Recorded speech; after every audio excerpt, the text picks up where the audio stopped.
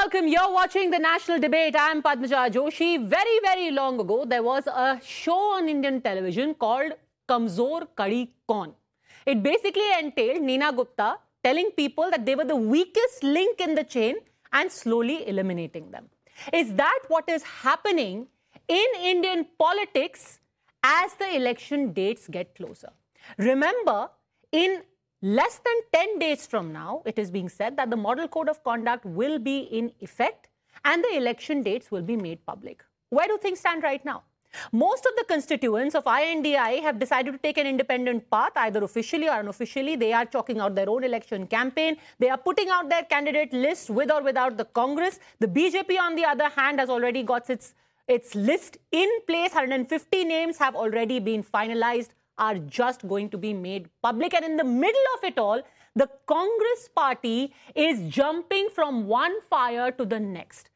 Sometimes it is about their leaders defecting from Kashmir to Kanyakumari. Sometimes it is about trying to save their government, losing their Rajya Sabha seats. And sometimes about wondering who their real leaders are.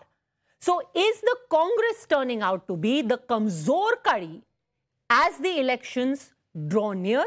And how does that shape the election picture as we speak right now, with election dates round the corner?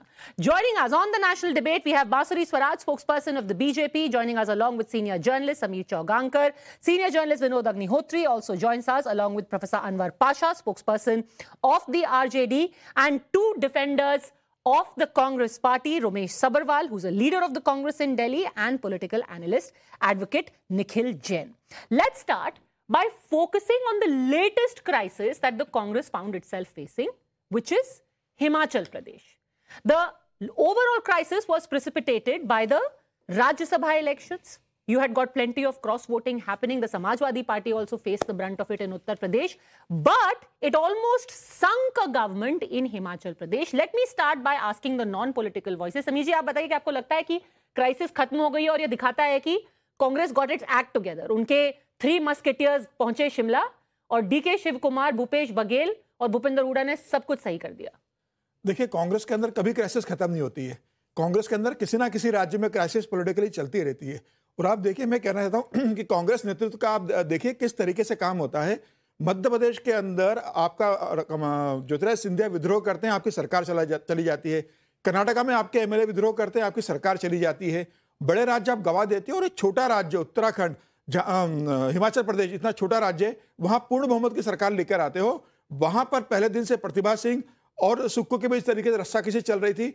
आप देखिए, इस उत्तराखंड के हिमाचल प्रदेश के इतिहास में पहली बार हुआ कि पूर्ण बहुमत की सरकार है आपके पास और आप अपना राज्यसभा का उम्मीदवार वहां से हरवा देते हो. आपके 6 एमएलए विरोध में चले जाते हैं और आपको भनक नहीं लगती है. रात को वो सीएम के साथ रात को डिनर करते हैं, दूसरे दिन सुबह ब्रेकफास्ट करते हैं और जब वोटिंग करने जाते हैं तो वह भारतीय जनता पार्टी के जो हर्ष महाजन उन्हें वोट करके आते हैं.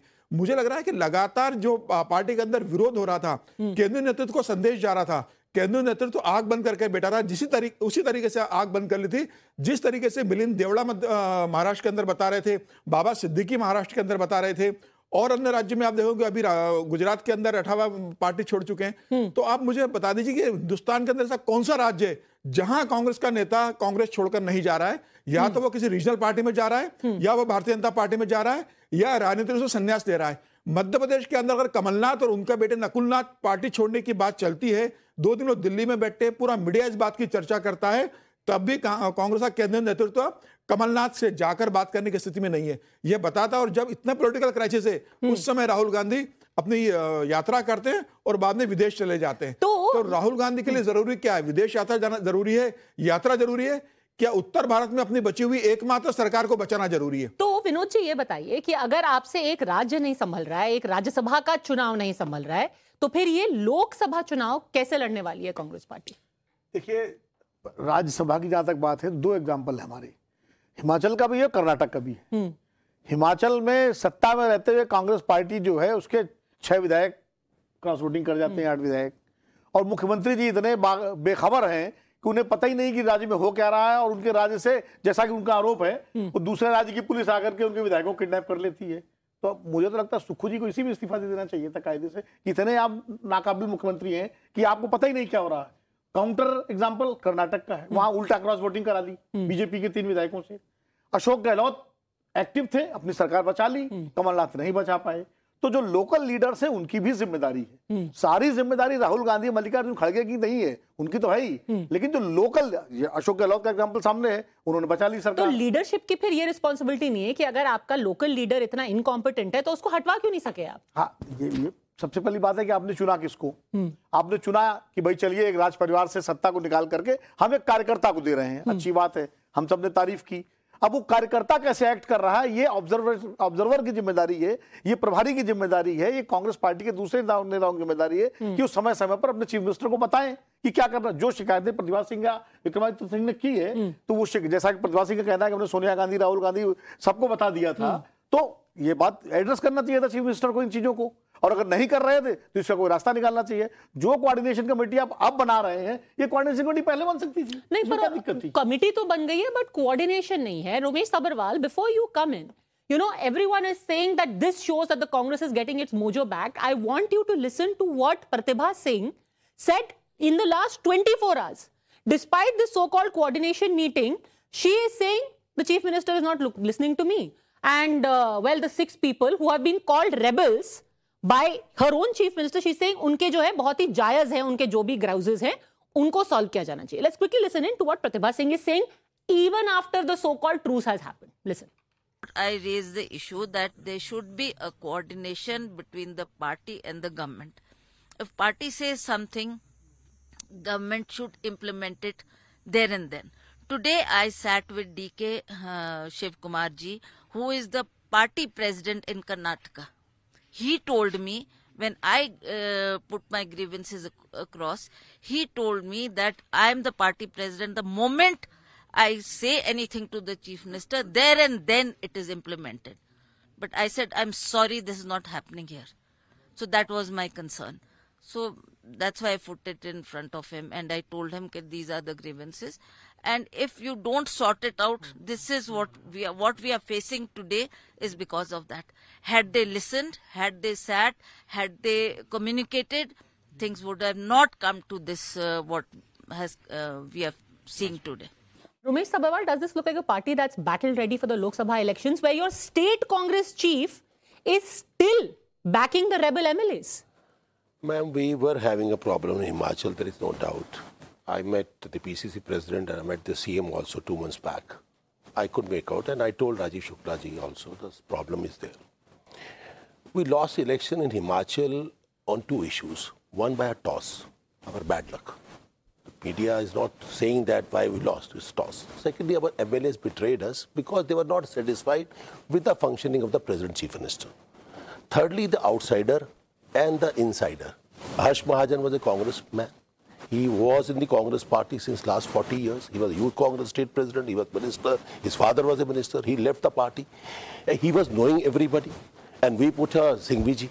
So that was the problem, you know, where we got a problem. And the in charge of the state, that was his duty to make a coordination between the PCC and the government. Unfortunately, in Himachal it has happened. Vinod ji was telling that it is 100%. But now, Khadke ji has appointed 3 observers. They are mature, they are senior. Bhupender Hooda is very senior. DK Vishnu Kumar is also the NSUA Youth Congress product. He's also senior. So they have made a solution now. We are hopeful that Himachal will be controlled now. But sir, are you going to live on a hope and a prayer, or is there some actual plan that you have? Madam, Modi ji के सामने उम्मीद कायम है type की राजनीति कब तक चलेगी? मोदी जी की अनडिक्लेयर्ड इमरजेंसी है. इंदिरा जी में तो गट्स थे. प्रेसिडेंट से नोटिफाई कराया था, टीवी पे आके बोला था. इस समय तो देश के अंदर अनडिक्लेयर्ड इमरजेंसी से भी हालात बुरे. I don't necessarily think the declaration of emergency is a sign of having guts. ED चली जाएगी, सीबीआई चली जाएगी, हरियाणा पुलिस चली गई, सीआरपीएफ चली गई. मैम क्या हो रहा है? चंडीगढ़ का तो टोटली आपके सामने एग्जाम्पल है, झारखंड का एग्जाम्पल है. हम लोग तो सरेंडर किए हुए. I want to humbly point out that your own MLAs here are sitting in Panchkula. Apparently, even they are not taking the chief minister's phone call, their wives are talking. Vikramaditya Singh, when he went to meet them, 2 of them said, I don't even want to talk to you.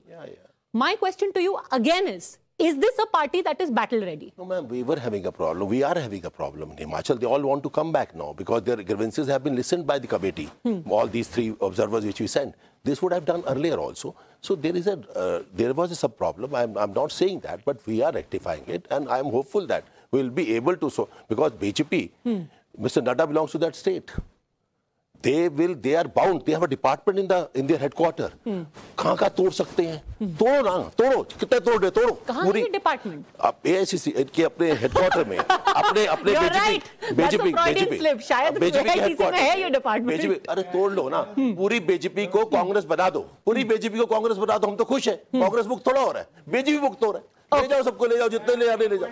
Okay, add your point. Right now in Himachal Pradesh Assembly, there are 47 MLAs. Of them, 34 are of the Congress. Had the same thing happened with the BJP, wherein a certain number of opposition MLAs would have been expelled for whatever reason, a certain number of rebel MLAs would have been disqualified for whatever reason, we'd be having this debate and calling it Chanakya Niti, master stroke. But somehow when the same thing happens with the Congress, Chanakya Niti if you actually manage to control the damage. My question is, after the damage, not passed? It is still on tenterhooks. I just made you listen to your PCC chief who is sniping at the chief minister.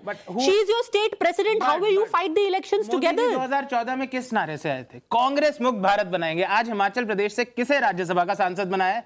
40 साल के congressman को. आप बना देते भाई. आपको अभिषेक मनु सिंह हमें बनाने की जरूरत ही नहीं है. जब हमारी जगह बीजेपी ही सबको बना देगी, हमें बनाने की क्या जरूरत है? Ashok Chavan Congressman for the longest of time. आप इसी में खुश रहिए. BJP has sent him to the Rajya Sabha. Maybe then Rahul Gandhi should fight Amethi on a BJP ticket. The same Ashok Chavan, against whom Chief Minister of Gujarat, Narendra Modi, and now the Prime Minister of the country was saying he's the most corrupt man, he's stolen flats from widows and this and that. Now, unko mala pehna rahe hain. अब उन्हें राज्यसभा ले जा रहे हैं. How is that a party? Point? My question is a very simple political electoral question. Hypocritical party. They will level all sorts of nonsense allegations against leaders of the opposition, and now they bring the same opposition leaders to Rajya Sabha, somebody that make a minister or this or that. While the Congress, you are thinking that the Congress's ship has sunk or is falling, but the Congress government in Himachal Pradesh is still very well intact. So let me just understand. You are saying that the moral victory will be yours, even if the electoral victory is the BJP. The electoral victory is with the Congress right now. Who is ruling Himachal? Who is governing Himachal at this moment? It is the Congress. Okay. Bansuri Swaraj, at the end of the day, the fact remains they managed to save their government. They have managed to control the damage, and they are going to fight the elections in the face of a marauding BJP, which is using Sam Dam Dand Bhed. Not at all. I must say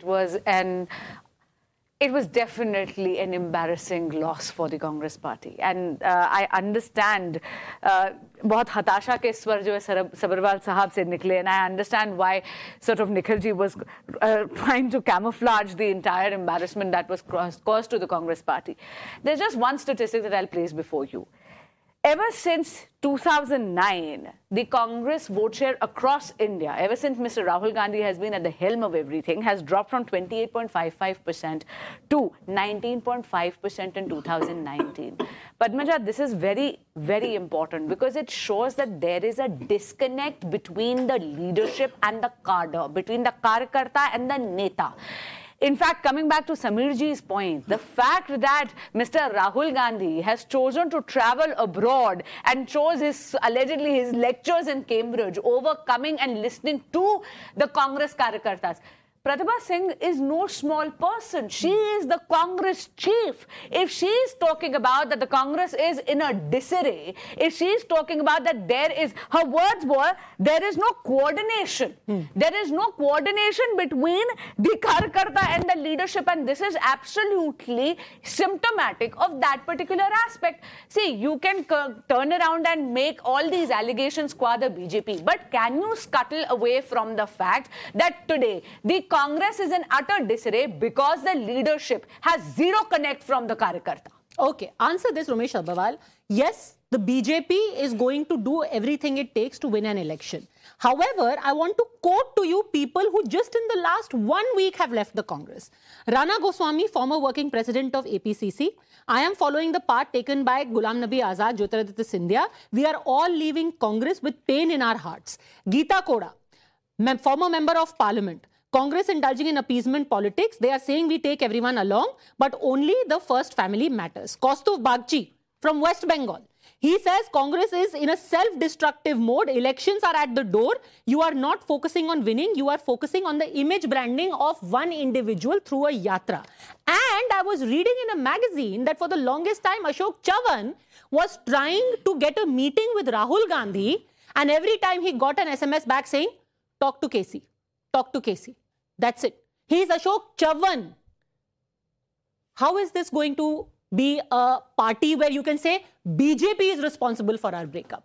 Ma'am, we have a president called Mr. Khadge, not Mr. Rahul Gandhi. He's not a president of the party. And we have general secretaries of each and every state, you know. And regarding Ashok Chauhan ji, he was my colleague in Youth Congress. He's the son of a chief minister. He was himself a chief minister. His father was a home minister. Ramesh Chanitla ji was in charge there. I met both of them together. Ashok ji was with me at Khadge ji's house before he went to the... Ma'am, he is washing... Which you're always meeting people just before they leave the Congress. Are you sure you are not... No, I know where the problem is going on. Ma'am, washing powder, washing machine. He told me frankly, Ramesh, I'm suffering. I have no path. If I have to go this way or I have to go this way. Why was he suffering? Because ED CBI. This is total, I'm telling you. Hemant also told me privately, 10 times before leaving.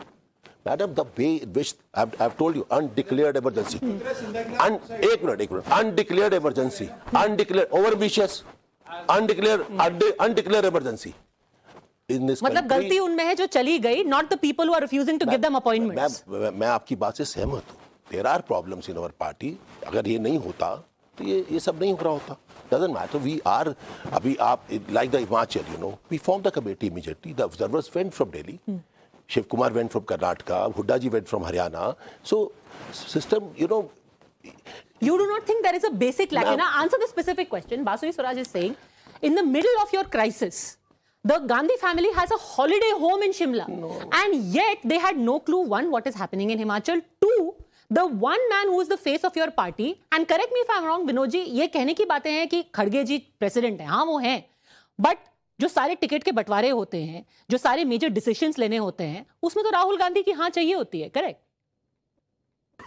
देखिए, राहुल गांधी इनकी party के सर्वोच्च नेता हैं और खड़गे जी अध्यक्ष हैं कांग्रेस पार्टी के। मैं इसलिए सर्वोच्च नेता कह रहा हूं कि जैसे मैं बीजेपी का एग्जाम्पल, नड्डा जी अध्यक्ष हैं, मोदी जी प्रधानमंत्री हैं और अमित शाह जी गृह मंत्री हैं। लेकिन आप बीजेपी किसी आदमी से पूछिए कि बोले अमित भाई से बात करिए, अमित भाई जो चाहेंगे वो होगा। किसी टिकट से बात करिए, सीधे कहता है कि अमित भाई। तो कहीं ना कहीं हर पार्टी में इस तरह का एक सिस्टम है। वही स्थिति राहुल गांधी की है कि डिसीजन मेकिंग में। तो राहुल गांधी भले ही टेक्निकली अध्यक्ष ना हूं, लेकिन उनकी भी जिम्मेदारी है पार्टी को एकजुट रखने की। और मैं आपकी बात से सहमत हूं कि खड़गे जी हैं, लेकिन खड़गे जी के साथ जब हर आदमी राहुल गांधी की तरफ देख रहा है और कांग्रेस पार्टी के ट्विटर हैंडल पर राहुल गांधी की तस्वीर लगी हुई है, तो इसका मतलब राहुल गांधी की भूमिका है निर्णय लेने में। और जब भूमिका है निर्णय लेने में, तो वो केसी वेणुगोपाल के थ्रू निर्णय करवा रहे हैं या सीधे कर रहे हैं, ये वो जाने। लेकिन इतना जरूर है कि कांग्रेस पार्टी के तमाम नेताओं में इस बात को लेकर के असंतोष है कि भाई आप हमें कुछ दे नहीं सकते तो दर्शन तो दे सकते हैं कम से कम। मिलने में हमें क्यों 40-40 दिन या 2-2 साल या 1-1 साल लगते हैं? जो मैं उनसे कतई सहमत नहीं हूं जो छोड़ के गए। उनके अपने स्वार्थ होंगे, अपनी समस्याएं होंगी, और वो ये भी कहते हुए जाते हैं कि ये पार्टी अब बीजेपी से लड़ नहीं पा रही है, इसलिए हम बीजेपी में जा रहे हैं। इससे बड़ी विडंबना क्या होगी कि अब बीजेपी से लड़ नहीं पा रही तो हम बीजेपी में जा रहे हैं। लेकिन अगर आत्मचिंतन करें, आत्ममंथन करें, तो कांग्रेस पार्टी के नेतृत्व को भी आत्ममंथन करना पड़ेगा कि आखिर जो एक इमोशनल टच, जो पर्सनल टच जो नेतृत्व का होता है कार्यकर्ता और नेता के प्रति, इंदिरा जी का था कि नहीं था? इमरजेंसी के बाद जब इंदिरा जी हारी हैं तो बड़े नेता छोड़ के चले गए उनको पार्टी से निकाल, जो सिद्धार्थ शंकर रे वगैरह, लेकिन कॉमन नेता ने नहीं छोड़ा, वर्कर ने नहीं छोड़ा उनको, क्योंकि उनका पर्सनल टच था। आज कांग्रेस पार्टी का जो प्रथम परिवार है उसमें सोनिया जी का तो पर्सनल टच मौजूद रहा है, आज राहुल गांधी का और प्रियंका जी का पर्सनल टच लगभग खत्म हो गया वर्कर के साथ। और ये एक बड़ी समस्या है, इस वजह से भी लोग छोड़ के जाने के लिए मजबूर हैं या घर बैठ गए। ऐसे लोग घर बैठ गए हैं जो लॉयल हैं, loyal to the party, loyal to the ideology, loyal to the family, वो घर बैठे हुए हैं। सुरेश पचौरी, हरकेश बहादुर, सत्यव्रत चतुर्वेदी को बाहरी कर दिया गया। कितने नाम में गिनाऊं? दर्जनों, जिनको आपने बैठा दिया घर पे, जनार्दन द्विवेदी जैसे लोग, क्योंकि जिनको सब कुछ दिया वो छोड़ के जा रहे हैं। तो ये तो आत्ममंथन करना पड़ेगा ना कि आपने किसको चुना और किसको नहीं चुना। Okay, before you respond, Nikhil Jain, I want to get in Bansuri Swaraj. Answer the point that it's very easy for you to mock Rahul Gandhi's non-involvement in the, in the affairs of what's happening right now in the party. But even in your party, like Vinodji said, and Amit Shah wields more power than the party president. So it's not okay for Rahul Gandhi to constantly be targeted saying that he's the power behind the throne. So, Padmaja, it is not about Mr. Rahul Gandhi alone. I will, very respectfully, I'm going to speak about Mr. Khadge right now. 400 पार का आशीर्वाद तो खड़े होकर संसद में उन्होंने हमें दे दिया. I'll come into it. There is also a video which is going viral on social media. मैं बहुत विनम्रता के साथ कहना चाहूंगी, एक न्यूज चैनल ने उनसे टिप्पणी लेने का प्रयास करा, एक पैनल डिस्कशन थी जहां पर संदेश खाली पर उनसे टिप्पणी लेने का प्रयास करा. बहुत ही संवेदनशील विषय है और खड़गे जी, बहुत विनम्रता से कहूंगी, उसके बारे में शायद अवगत नहीं थे, क्योंकि उन्होंने संदेश खाली पर टिप्पणी ना करते हुए वो बिल्कुल विषयांतर करते हुए कभी फार्मर की बात करने लग गए, बार बार एंकर उनको लेकर आ रहे. तो मैं ये बात कर रही हूं कि बिल्कुल विनोद जी की एक बात से मैं सहमत हूं, कांग्रेस नहीं, एक बात से मैं सहमत हूं कि कांग्रेस पार्टी को आत्मचिंतन, आत्मविश्लेषण, दे नीड टू इंट्रोस्पेक्ट, ये आत्मचिंतन, आत्मविश्लेषण करने की आवश्यकता है. क्योंकि बहुत विनम्रता से कह रही हूं, आपके पार्टी प्रेसिडेंट खड़गे जी तो भारत के विषयों से समन्वय नहीं रख रहे और आपके सर्वोच्च नेता श्री राहुल गांधी तो भारत से ही समन्वय नहीं रख रहे, वो तो कैम्ब्रिज में, लंदन में घूम रहे हैं. ओके, समीर जी, अंदर ना कम बैक टू के लिए. देखिए, मेरा कहना है कि राहुल गांधी सिर्फ पार्टी अफेयर्स में फेल नहीं हो रहे हैं. आप देखिए, गठबंधन की राजनीति के अंदर भी अपने पार्टी के सहयोगियों से भी संवाद नहीं करते. इंडिया गठबंधन बना, राहुल गांधी यात्रा लेकर निकले, बंगाल में ममता बनर्जी से संवाद नहीं हो रहा है, उत्तर प्रदेश में अखिलेश संवाद नहीं कर पा रहे हो, नीतीश कुमार इंडिया गठबंधन छोड़कर बीजेपी के साथ जा रहे हैं, आप उसका संवाद नहीं कर पा रहे हो, महाराष्ट्र में आप उद्धव ठाकरे संवाद नहीं कर पा रहे हो. मुझे लगता है राहुल गांधी जब यात्रा लेकर निकल रहे हैं, उन्हें पता है कि कांग्रेस जिस बुरी स्थिति गुजर रही है 2 चुनाव से, 2014 और 2019 से, यह कांग्रेस के सर्वाइवल का इलेक्शन होने वाला है 2024 का. उस स्थिति में ना आप अपने पैरों पे खड़े हो रहे हो, ना जिसके सहारे आप राजनीति करना चाहते हो देश के अंदर, उन दलों से भी आप संवाद नहीं कर रहे हो. मुझे लगता है कांग्रेस के अंदर सबसे बड़ी समस्या है, और राहुल गांधी न कांग्रेस को संभाल पा रहे हैं, न गठबंधन के सहयोगी को अपने साथ जोड़ पा रहे हैं. मल्लिकार्जुन खड़गे पूरी तरीके से राहुल गांधी के ऊपर निर्भर है. मुझे लग रहा है राहुल गांधी को भारतीय जनता पार्टी की राजनीति सीखना चाहिए कि इतनी मजबूत स्थिति होने के बाद भी, 303 का बहुमत होने के बाद भी, प्रधानमंत्री नरेंद्र मोदी, जेपी नड्डा और अमित शाह किस तरह से 24 घंटे 7 दिन काम करते रहे संगठन के लिए, सरकार के लिए. यह बताता है कि राजनीति देश में कैसी की जाती है, पार्टी कैसे आगे बढ़ती है. हाँ, आपने क्योंकि गठबंधन की बात की, I think this is a good point, good time to bring in professor Anwar Pasha. आपको लग रहा है कि कमजोर कड़ी आपके अलायंस में कांग्रेस पार्टी बन रही है? Thank you Padmaja ji. There is no doubt Congress is facing a crisis, unprecedented crisis after independence. It is a fact. But my concern is that this is not a matter of one party. I think this is the matter of politics, the kind of politics that has been promoted for the last 10 years. Now the getting power at any cost is the main purpose of the political parties and leaders. And this is a matter of concern for all those people of the country also. This is not only a matter of introspection for the Congress or the BJP or other parties. This is a matter of introspection for the entire country, for the people of this country. What kind of politics they want and where we have deviated from our path.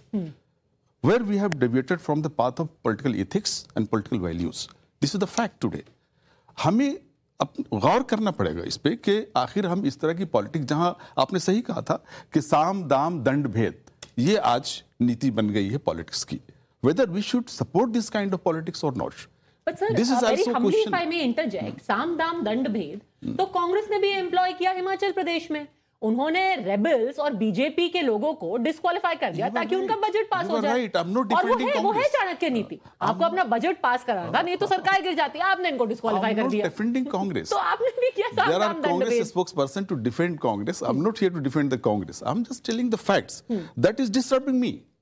I'm really disturbed because due to this kind of politics. ये राजनीति की जो रास्ता हमने बना लिया है, हमारे फ्रीडम फाइटर्स ने जिस तरह की राह अपनाई थी, जिस तरह का रास्ता हमें दिखाया था, अब लगता है कि वो सारी चीजें खत्म हो गई.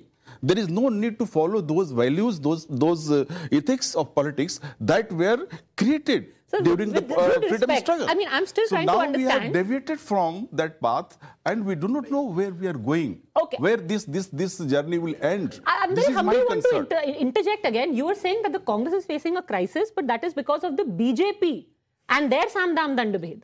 तो उनकी क्राइसिस उनके सामने से कैसे होगा? Kind of condition that has been created today. Everyone thinks in the politics that politics is the game of power. Including you. You have to grab the power at all costs. The RJD broke the AIM, took away all of theirs, barring their party president in Bihar. No, MIM is... अरे आपने भी तो तोड़ा है AIM को. MIM itself, the creation of MIM itself. Congress ने बसपा को तोड़ दिया राजस्थान में, उसमें कौन सी बड़ी बात है? I consider MIM a unconstitutional party. अरे ऐसा क्या? Yeah, I'm saying here. I'm here. All India Muslim Ittihadul Muslimin party. What kind of party it is? We don't approve it. Okay, in a secular country, in a secular constitution that we all follow, we all try to follow, that party deviates from there. So I reject totally MIM. Okay. You may, sir, but it still remains a party. Very quickly, Sameer ji wants to respond, then I'll get in Nikhil Jain again. देखिए पद्मजा जी, लोकतंत्र में तो जनता सर्वोपरि होती है. जनता decide करती है किसे शासन देना है और किसे सत्ता में लेकर आना है. अगर आप इस बात को मानता है विपक्ष की प्रधानमंत्री मोदी और भारतीय जनता पार्टी बहुत बड़ी ताकत बन चुकी है, तो आप मिलकर भी चुनौती देने की स्थिति क्यों उत्पन्न नहीं कर रहे हो? आप अकेले देने में भारतीय जनता पार्टी को चुनौती देने में सक्षम नहीं हो और मिलकर भी आप साथ में चुनौती देने के लिए तैयार नहीं हो रहे हो. मुझे लगता है कि अगर आपको लगता है कि भारतीय जनता पार्टी को रोकना है तो आप इंडिया गठबंधन बनाया था, सब इकट्ठे आते, एक कैंडिडेट उतारते और भारतीय जनता पार्टी को चुनौती देने की कोशिश करते. ये जानते हुए भी कि आप अकेले चुनौती दे नहीं सकते, आप गठबंधन की राजनीति भी नहीं कर पा रहे, क्योंकि मुझे लगता है कि इसके अंदर सभी पार्टियों का जो निजी स्वार्थ इन्वॉल्व है, इसी कारण ये आपस में इकट्ठा नहीं हो पा. आप देखिए भारतीय जनता पार्टी कल रात को प्रधानमंत्री मोदी 3:30 बजे तक बैठे और लगभग सभी टिकटों पे डिस्ट्रीब्यूशन का फाइनल कर चुकी है. और आज विपक्ष का देखिए कि कहीं पर भी ऐसा नहीं हुआ. सिर्फ दिल्ली के अंदर 3 सीटों और 4 सीटों में गठबंधन की घोषणा हुई है. इसके अलावा महाराष्ट्र के अंदर उद्धव ठाकरे कह परेशान है, गठबंधन नहीं हो रहा. पश्चिम बंगाल में ममता के साथ नहीं हुआ, नीतीश चली गए. ऐसा कौन सा राज्य है जहां पर आरजेडी के साथ बिहार के अंदर सीटों का डिस्ट्रीब्यूशन अभी तक नहीं हुआ है? बट टू बी फेयर, क्योंकि आप एक्टिविटी की बात कर रहे हैं, I have to say that Tejashwi Yadav for example, he is taken out 3000 kilometre yatra, he is taken out जन विश्वास यात्रा. वो अपना रैला कर रहे हैं 3 मार्च को. तो राहुल गांधी की न्याय यात्रा को आप चुनाव से अलग से देख रहे हैं. नहीं, वो राहुल गांधी की न्याय यात्रा भी एक इलेक्शन का वायदा है. नहीं, but that is because the Congress itself says it's not an election yatra. होता है ये तो कहने की बात है, वो पॉलिटिकल का वायदा है. वो सारे मुद्दे राहुल गांधी दिल्ली में बैठ के क्या कर लेते? दिल्ली में बैठ के कमरे में बैठ के क्या करता? दिल्ली में बैठ के वो टिकट डिसाइड करते हैं. टिकट तो मल्लिकार्जुन खड़गे और कमेटी में डिसाइड करेगा. अरे टिकट उनकी हामी के बिना कहां डिसाइड होता है? जो तेजस्वी कर रहे हैं. अरे आज तो ईमेल और हर चीज का जमाना है, कम्युनिकेशन का. आप लंदन में अमेरिका में बैठ के चीजें चला सकते हैं, वर्क फ्रॉम होम चल रहा है. सर वो नहीं चला रहे ना. That is what the complaints of most people is, doesn't get appointments, doesn't take decisions. एक चुनावी कार्यक्रम है और एक राजनीतिक कार्यक्रम है. पर सर अगर राजनीतिक कार्यक्रम है, वो रोड शो है और क्या है वो? ओके, बट वो कांग्रेस खुद नहीं मानती. ओके, ऐसा राजनीतिक पैतरा है राहुल गांधी जी की न्याय यात्रा की, जहां जहां से गुजरती है वहां वहां अपने अलायंस पार्टनर्स के साथ अन्याय करती है. आप भूल गए कि जब राहुल गांधी जी की न्याय यात्रा बंगाल गई तो वहां की माननीय चीफ मिनिस्टर ममता बनर्जी ने कहा that the Congress party was discourteous to me, और उसके बाद ही उनका बयान आया that I would be surprised if the Congress party even wins 40 seats. Similarly जब हम यूपी की बात करें, न्याय यात्रा की परिवेश में बात करी, वहां पर अखिलेश यादव जी ने क्या कहा? मुझे न्योता ही नहीं दिया. मैं वही पूछना चाह रही हूं, बाद में मैं वही आपसे पूछ रही हूं, मुझे एक चीज बताइए, कैसा राजनीतिक पैतरा है न्याय यात्रा का जो इतना अन्याय कर रहा है अपने अलायंस पार्टनर्स के साथ कि ये अलायंस जर्जर कर कर भुरभुरा रहा. छोड़ के सबकी चिंता है बीजेपी को, अब हमारे अलायंस पार्टनर्स की भी चिंता है बीजेपी को. Can I please respond to the points that were made? People are afraid of 1-to-1 fight. माफ करिए सर, 1-to-1 फाइट से तो आप भाग रहे हैं. हम क्या भाग रहे हैं? हाँ भाग रहे. आप मिलकर एक गठबंधन बनाकर भी आप तोड़ लेते हैं. आप एक विचारधारा की समानता नहीं उत्पन्न कर पा रहे हैं. आप अनडिक्लेयर्ड इमरजेंसी से तोड़वा देते हैं. नीतीश को ले गए आप पूरी कोशिश करें. आपने मुलायम सिंह यादव जी के बेटे अखिलेश के ऊपर अभी सीबीआई का संबंध भेजा है कल. आप छोड़ किसको रहे हैं सर? 2019 आप किसको छोड़ रहे हैं? आप किसी को तो छोड़िए, आप छोड़ रहे नहीं. You people have no faith in Indian constitution. Hitler का से भी बड़ा, हिटलर से भी, हिटलर शाही भी कुछ इसके सामने कुछ नहीं होगी. इतना बुरा हाल कर दिया कंट्री का. हम लोग यहाँ डिबेट करते हुए डरते हैं. हम लोग डिबेट पे आते हुए डरते हैं कि हमारे घर पे रेड ना हो जाए. हमें इतना डर लगता है कि हमारे घर ना कोई आ जाए, हम सच नहीं बोल पाते। इस तरह देश का बुरा हाल, swear on my God, I'm in politics for last 40 years with due regards to the Prime Minister of India, इतना बुरा हाल हमने देश के अंदर मिसयूज कर दिया। मैं भाई कह, जिस पार्टी ने आपातकाल लगाया वो लॉकडाउन हमने लगाया की बात करें, हम गए मीडिया के पास, गए प्रेसिडेंट ऑफ इंडिया के पास, गए नोटिफिकेशन निकाला, इंदिरा जी ने पब्लिक को फेस किया, टीवी पे आके बोला, आपके प्रधानमंत्री तो कहीं जाते ही नहीं है। Okay, just second, one at a time. Plus leaders before 2024, between 2019, right? 2014 to 2023, 400 plus stalwart leaders of the Congress party have left that party. There has been a mass exodus under the leadership of Mr. Rahul Gandhi. It is time for the Congress party, with due respect, to introspect. Okay, answer about Rahul Gandhi and Cambridge, then I'll come back to you, sir. It's a good sign for the Congress. What is a all good sign those for the people Congress? who have become irrelevant, they're all spent forces. They are going to join BJP. Okay. Now they will be liability for the BJP. BJP have to be worried about them. Okay, we will come to that as well, but I am not entirely certain if people like Ashok Chavan can be called a liability. Milind Deora, Baba Siddiqui, calling them a liability, one never knows. But anyway, go on. Yeah. So earlier in the debate, Bansuri made a point that there is a lot of disconnect between Rahul Gandhi and the cadres. I'm not sure if any political leader in the country, any national leader in the country has taken out the kind of yatra that the Bharat Jodo Yatra was, or doing what Bharat Jodo Nyaya Yatra is doing, connecting with the masses, connecting with the average karyakarta, walking with them hand in shoulder and actually listening to them and not just telling them their man ki baat. So I completely disagree with the part that Rahul Gandhi has no connect with the cadres. Yes, one thing I would do say that now when he's trying to do that, a lot of questions are being raised, and they are being raised by those people who for the longest of time were called gatekeepers in the Congress. So many people used to label Mr. Scindia as gatekeepers, that ye aadmi Maharaj hame aage nahi jaane dete, baat nahi karne dete. Now the same people are jumping ship to the BJP. You asked Sameer ji ki Scindia pe kaun se ED ke samand the. Scindia ke bangale ki kahani hum sabko pata hai. Jo wo bangla unko itna pyara tha, तो BJP के पास ही था, तो BJP नहीं देना था. All of it know that it's not any secret that any of us is making right now. Now, Sameer ji, sorry, अब Padmaja, you said that Cambridge Rahul Gandhi जा रहे हैं, उनका जनता से कोई connect ही नहीं है. Sorry, Bansuri said, I think, Bansuri said, Bansuri, there are people on the panel who've been to these prestigious colleges. Jawaharlal Nehru went to Cambridge. What is wrong with going to Cambridge and Oxford and Harvard? There's nothing wrong with that. The point is that this man has been traveling through the country, thousands of kilometers, meeting so many people. If he goes there to deliver an intellectual talk in one of the foremost institutions of the world about the state of democracy in the country without teleprompters, why is the BJP so afraid of it? Okay, I don't understand that. Can I respond? And last छोटा सा एक point, Professor Anwar ने जब कहा कि he made his point about the BJP inducing these defections in the Congress, you said कि Congress में जो defections हो रही हैं क्या उसके लिए भी BJP को blame करते हैं? Tell me this, अगर किसी के घर में चोरी होगी तो मैं क्या खाली घर वालों को blame करूं या चोर को भी करूं? Why do we not blame the BJP for sending in all the summons, the money from the electoral bonds, all of the might, muscle and power that they have to defect leaders from other parties? Why do we not blame the चोर in the chori that is happening? Okay, first you answer about Cambridge, then you also answer कि भाई चोर को भी blame करना चाहिए कि नहीं करना चाहिए? There were two questions that Nikhil ji asked me. First, he talked about the yatra, and second, he asked me about Cambridge. No, so I'll say, nothing wrong with Cambridge, but it is about the timing and it's about the priority of the leader.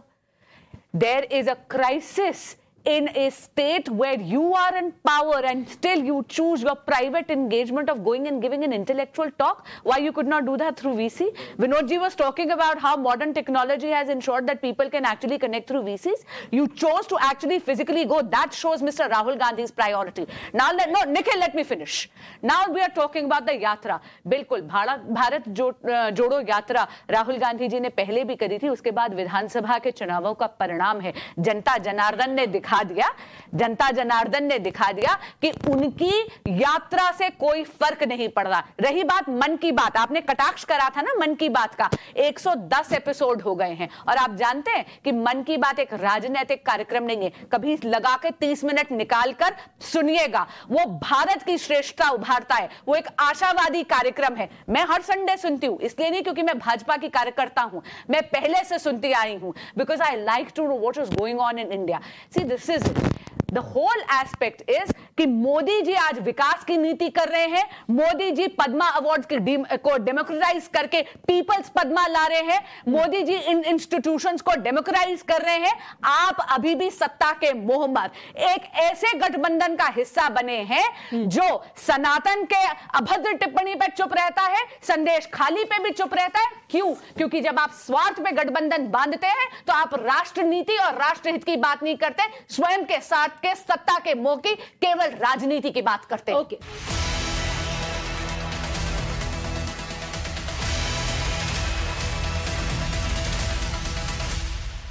Sameer जी, अगर कांग्रेस में चोरी हो रही है तो चोर का भी कुछ ब्लेम होना चाहिए ना। बीजेपी जिस तरीके से the mass poaching that is going on, where is the accountability of the BJP और कहां फिट करेंगे इन सब लोगों को? पद्मजा जी देखिए, जगदीश शेट्टार ये तो भारतीय जनता पार्टी के थे ना, मुख्यमंत्री रहे पूर्व, वह कांग्रेस में चले जाते हैं और 6 महीने बाद कर्नाटका में वापस एमएलसी कांग्रेस बनाती है, उसके बाद भारतीय जनता पार्टी में लौटकर आ जाते हैं। और ऐसे कई लीडर्स जो गए, एन.डी. तिवारी थे 92 के एज में उन्होंने कांग्रेस छोड़ी, एस.एम. कृष्णा थे कर्नाटक के मुख्यमंत्री, 92 के एज में कांग्रेस छोड़ रहे हैं वो। और ऐसे कई लीडर हैं जिनके ऊपर कोई जांच नहीं चल रही है, वो भारतीय जनता पार्टी में लौट कर आ रहे हैं। तो क्यों लौट कर आ रहे हैं? इसीलिए लौट कर आ रहे हैं कि उन्हें पता है कि कांग्रेस का जो नेतृत्व है न राजनीतिक समझ रखता है, न संगठन को एकजुट रखने की कोशिश करता है। राहुल गांधी यात्रा कर रहे हैं, लेकिन राहुल गांधी इस बात को समझ रहे हैं कि यात्रा करने से वोट नहीं मिलता, संगठन तो हो आपका। आज कांग्रेस के पास ये स्थिति मध्य प्रदेश, महाराष्ट्र के अंदर, मैं आपको बता रहा हूं पद्मजा जी, कि लोग चुनाव लड़ने को तैयार नहीं है। मध्य प्रदेश की 29 सीटें पे कांग्रेस को उम्मीदवार नहीं मिल रहे हैं। उम्मीदवार बोल रहे हैं कि आप हमें अगर 15 करोड़ रुपए दोगे तो हम चुनाव लड़ेंगे, क्योंकि हम 10 करोड़ रुपए अपना बर्बाद नहीं करना चाहते हो, कि हमें पता है हम हारने वाले हैं। महाराष्ट्र के अंदर लीडर नहीं है चुनाव लड़ने के लिए। नाना पटोले ने 4 दिन से बड़े नेताओं से बात कर रहे हैं, सब मना कर रहे हैं कि हम चुनाव नहीं लड़ेंगे। जिस पार्टी के पास जहां इतना बड़ा संगठन रहा है महाराष्ट्र के अंदर, 6 महीने पहले 1 साल पहले तक सरकार थी, मध्य प्रदेश के अंदर आपका संगठन मजबूत रहा है, आपने कमलनाथ के नेतृत्व में सरकार चलाई है, छत्तीसगढ़ में आपकी 5 साल की सरकार रही है, राजस्थान में अशोक गहलोत ने सरकार चलाई है, वहां आज आपको चुनाव लड़ने की तैयार नहीं है। अशोक गहलोत चुनाव लड़ने से मना कर रहे हैं, उनके बेटे वैभव गहलोत कह रहे हैं मैं चुनाव नहीं लड़ूंगा, सचिन पायलट लोकसभा चुनाव लड़ने से मना कर रहे हैं। आप बताइए, जब ये चुनाव नहीं लड़ रहे हैं तो पार्टी के अंदर कितनी निराशा आ गई। जो अमित शाह जी ने जो कहा था ना कि विकसित भारत और निराशा के बीच चुनाव आने वाला है, यह 2024 निराशा बना विकसित भारत का चुनाव है। कांग्रेस में सब लड़ेंगे, देश के लिए लड़ रहे हैं, सचिन पायलट देश के संविधान को बचाने के लिए लड़ रहे हैं। नहीं लड़ूंगा, अशोक गहलोत ने मना कर दिया चुनाव के खिलाफ लड़ रहे हैं। मध्य प्रदेश के प्रदेश अध्यक्ष आपके पटवारी ने मना कर दिया मैं चुनाव नहीं लड़ूंगा। No, but tell me this honestly. Tell me this honestly. Isn't there going to be? Vinod ji, आपको क्या लग रहा है कि अभी फाइटिंग स्पिरिट है या थोड़ा कम हो गया है कांग्रेस में? न्यूक्लियर बॉम्ब है हमारे अंदर। न्यूक्लियर बॉम्ब है आपके अंदर? ओके, कमाल है। हाँ, कांग्रेस है, दिस इज कांग्रेस। ये भी तो हमारे वालों को तो लेके जा रहे हैं। Sir, you should lead the Congress. I have seen more enthusiasm in you than on most people who come to defend the Congress. Blood to their party. इनको वेंटिलेशन पे थे, 1 by 1 फाइट हो रही है, इंडिया अलायंस हो गया। अभी आप अलायंस की बात कर रहे थे, तेजस्वी यादव ने पार्टिसिपेट किया, समाजवादी पार्टी अखिलेश ने पार्टिसिपेट किया, एंड ठाकरे जी देखिए कितना बड़ा वेलकम करेंगे राहुल जी का महाराष्ट्र के अंदर। मैम कर लिया सर, आप छोड़ दीजिए ना। मुकुल जी इस काम पे लगे, मुकुल जी अपने कमेटी 2 महीने पहले बना दी थी। हम शो ऑफ नहीं करते सर, हम शो ऑफ नहीं करते। अपने लंच पे बुला रहे हैं, अजित पवार को लंच पर बुला रहे हैं बारामती। आप घबराए क्यों हुए? एक मिनट। वैसे सीट डिस्ट्रीब्यूशन तो भी एनडीए भी नहीं हुआ है। बिहार में हो गया क्या, यूपी में हो गया क्या, महाराष्ट्र में हो गया क्या शिंदे जी को कितनी सीटें मिलेंगी तय हो गया, क्या अजित पवार कितनी सीटें मिलेंगी तय हो गया। तो सीट डिस्ट्रीब्यूशन हम लोग इंडिया गठबंधन की बात करते हैं, एनडीए में कहां हो गया सीट डिस्ट्रीब्यूशन? अभी तो बीजेपी अपनी लिस्ट फाइनल कर रही है, अभी उसमें लगे हुए 300 सीटों पर। जो पार्टी 303 सीटों का मोहम्मद लगे बैठी है, उसे जरूरत नहीं है इंडिया गठबंधन। नहीं इंडिया के अंदर समीर भाई वो बात जरूरत तो आज की तारीख में कांग्रेस को है, जो 42 सीटों पर टिकी हुई है। हम तो एज ए जर्नलिस्ट, हम आप किसी पार्टी के प्रवक्ता नहीं है, हम तो उनकी बात भी करेंगे ना। इंडिया गठबंधन में प्रॉब्लम है सीट एडजस्टमेंट की, कौन नहीं कर रहा? शुरू से पहले दिन से जिस गठबंधन तब से थी प्रॉब्लम, आज भी है, और वो सॉर्ट आउट हो रही है। जैसे दिल्ली में हो गई, यूपी में हो गई। अब वो अजित पवार मांग रहे हैं 17 सीटें, वो शिंदे मांग रहे हैं 23 सीटें, तो 17, 23, 40 हो गई, बची 8, उसमें और 2-3 उनके होंगे। तो क्या ऐसा थोड़ी होगा? तो वहां भी प्रॉब्लम है। लेकिन वो बीजेपी एक बड़ी पार्टी है, समझदार पार्टी है, उन्होंने पहले अपना घर ठीक कर ले, उसके बाद उनसे बात करेंगे वो। तो ये उनके अंदर कांग्रेस पार्टी के साथ थोड़ी दिक्कत ये है कि कांग्रेस पार्टी में अभी पहले कांग्रेस पार्टी अपनी सीटें डिसाइड करे, कैंडिडेट डिसाइड करे, जैसा कि समीर भाई कह रहे हैं कि मध्य प्रदेश में अभी कल ही मैंने पढ़ा जीतू पटवारी इंदौर से लड़ने की तैयारी कर रहे हैं। तो ऐसा नहीं कि वहां लोग लड़ नहीं रहे हैं, लड़ेंगे नहीं, लेकिन एक डिमोरलाइजेशन तो है। 3 राज्य विधानसभा हारने के बाद एक मनोबल तो टूटा है कांग्रेस के कार्यकर्ताओं का, इसमें कोई दो राय नहीं है। और इसीलिए जो भगदड़ मची हुई है, जाने वाले कई लोग इसलिए भी जा रहे हैं कि उनको लगता है कि भविष्य नहीं है। अब भविष्य, ये तो जो कमजोर दिल के लोग हैं वो हमेशा सेना छोड़ के चल देते हैं। कमजोर दिल है या कमजोर कम्युनिकेशन है? That is also an issue. दोनों चीजें हैं। लेकिन एक बात सुनिए पद्मजा, ये रमेश भाई बैठे हुए हैं, एक इनको दिल्ली कांग्रेस पार्टी ने क्या दिया? क्या दिया? आज है ना कांग्रेस में, और सोच भी नहीं रहे प्रॉब्लम। जो आदमी इतने टाइम से डिफेंड कर रहा है कांग्रेस को, उनको नहीं दिया। जा कौन रहे हैं? That is why people are saying in Himachal Pradesh Abhishek Manu Singh भी बाहर से आके उनके ऊपर कंटेस्ट कर रहे हैं। जा वो रहे जिनको 40 साल में सब कुछ मिला। आप पूरी लिस्ट निकाल लीजिए, वही गए हैं कांग्रेस छोड़ करके, जिनको पार्टी ने, फैमिली ने पिछले 40 साल में सब कुछ दिया है, हर पद पे, चाहे जितिन प्रसाद हो, आरपीएन सिंह हो, नुकसान पार्टी का हो रहा। लेकिन मैं कह रहा हूं, और जो इनके जैसे कार्यकर्ता हैं जो विक्टिम रहे हैं कांग्रेस के बड़े नेताओं के, आज भी मौजूद से, तो कांग्रेस का वो जो ग्राउंड वर्कर है वो नहीं कहीं जा रहा है, लेकिन जो बड़े नेता है वो जा रहे हैं। ये कांग्रेस हाईकमान को सोचना पड़ेगा कि किन चेहरों पर उन्होंने अभी तक दांव लगाया। Okay, now let me ask, एक मिनट में यात्रा के बारे में कुछ कहना चाहता हूं। चाहे वो राहुल गांधी जी का यात्रा हो, न्याय यात्रा हो, या उससे पहले भारत जोड़ो यात्रा था, या फिर हमारे बिहार में आप देखें जो हमने एक अभी विश्वास यात्रा वहां किया, हमारे लीडर तेजस्वी यादव जी ने, यात्रा का बहुत महत्व है। विनोद जी बिल्कुल सही कह रहे थे कि यात्रा भी एक पॉलिटिकल स्ट्रेटजी का पार्ट है, to make a connect with the people, with the masses, direct connect with the people and the masses. ये उसका, and it is going to give result, better result. as far as the result of 3 states is concerned, yatra made a difference. The ratio of vote has not come down. The Congress ratio of vote has not come down in these states. Though they have not come in power, but the ratio of vote has not come down. In Bihar, the kind of atmosphere has been created by Tejasvi Yadav ji that is going to pay. Which is great. So Professor Pathak, we are actually drawing a parallel between the yatra being done by Tejasvi Yadav. When elections are around the corner, he is sitting in Patna. He is not sitting in Oxford University, because he knows that I should be sitting in Gandhi Maidan of Patna and reaching out to my electorate. And the RJD is agreeing that this is a political yatra. You ask anyway, I was listening to Jairam Ramesh day before yesterday. He said, ये तो ideological यात्रा है, ये मोहब्बत की यात्रा है। भैया बोलिए ना, ये वोट की यात्रा है, मुझे वोट दो, मुझे ओबीसी का वोट चाहिए, मुझे फला का वोट चाहिए। आप मोहब्बत का वोट नहीं मिलेगा। जाने वाले हैं उनको कोई रोक नहीं सकता। अगर राहुल गांधी जी दिल्ली में भी बैठे होते तब भी ये सब लोग जो जा रहे हैं उनको जाना ही है, उनकी अलग मजबूरी है अपनी। वो उनसे पूछे किस मजबूरी के तहत जा रहे हैं। और they are going to be liability for the BJP. Okay, speaking of the liability, now let me quote an example. You know, now you have Jyotiraditya Scindia in the BJP. He is supposedly going to be fielded from Guna. The problem though is Bansuri Swaraj, that you already have a sitting MP from Guna who happened to be an ex-aide of Jyotiraditya Scindia, who when he came to the BJP and you fielded him, he said, I am fighting against this Rajwada attitude. That, you know, I was the one who ran the constituency, Jyotiraditya Scindia did nothing. Now, what is your karyakarta going to feel like? Somebody who fought on your ticket, won, and now he's going to be replaced by Jyotiraditya Scindia. And this is just an example. This will happen to you across the country. So I'll answer it in a generic format, because you said that this is pan-India.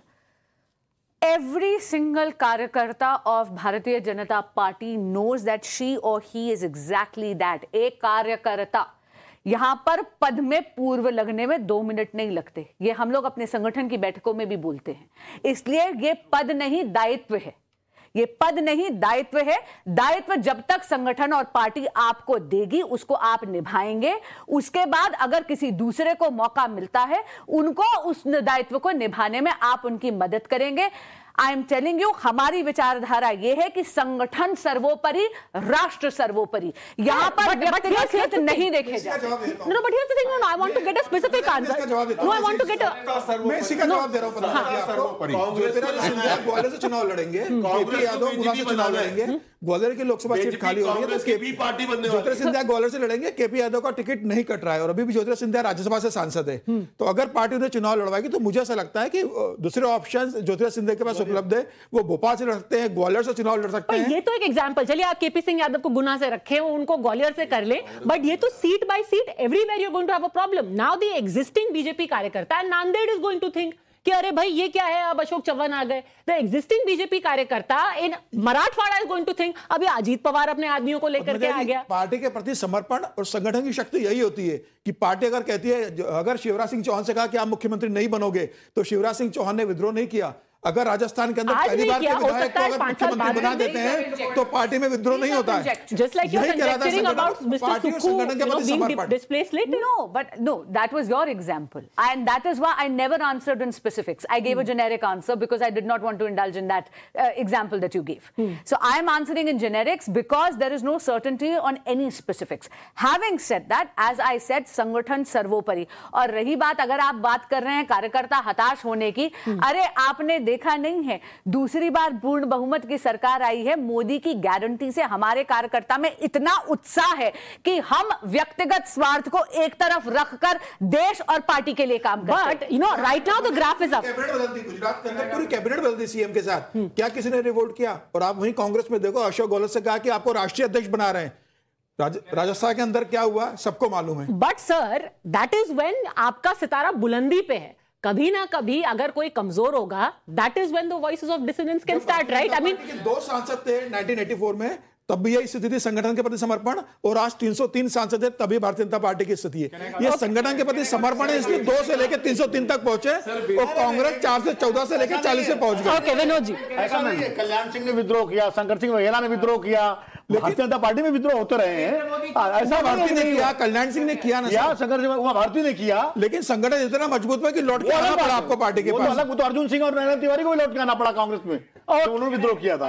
वो तो अलग बात है, दोनों तरह को. Okay final point. हाँ, So they say that nobody from the BJP revolts, and Bansuri says ये ऐसी पार्टी है जहां पद में पूर्व लगने में 2 मिनट नहीं लगता, मार्गदर्शक मंडल में जाने में भी 2 मिनट नहीं लगता जब 75 पार होता है, सिवाय मोदी जी के. Fact is, this is a party where posts, positions, whether government, whether of party, do not matter. It is only 2 people that matter, and their writ reigns supreme. So far as your point is concerned, that you will never hear of revolt from the BJP. The reason is that as much as they have the ED for the opposition leaders, they have it for their own leaders as well. And when the pastures are green, your people do defect. There was defections in the Karnataka Rajya Sabha voting where the Congress is in power. So at the end of the day, what you have is power, and power is never permanent in a democracy so long as we stay one. Okay, let's hope that you get your formula to come to power sooner rather than later. On that note, let me ask for the final bouncer of a question. आपके पद में कुछ बदलाव होने वाला है Bansuri Swaraj, since you are here on the national debate, let us take the opportunity. मेरा पद एक कार्यकर्ता का है और मेरी आखिरी श्वास तक मैं एक कार्यकर्ता रहूंगी. All right, we will wait for the tickets to be declared for the Lok Sabha. Thanks very much. आज मुझे अच्छा लगा, मुझे सुषमा जी की याद आ गई. बांसुरी जी इतना अच्छा बोल रही थी. और दिल्ली से पुराना रिश्ता है, तो क्या दिल्ली से एक और नया रिश्ता in the upcoming elections? Is there going to be there? We'll be keeping a close watch. Thanks very much for joining us on the National Debate. All gentlemen and Bansuri Swaraj. Thanks for watching.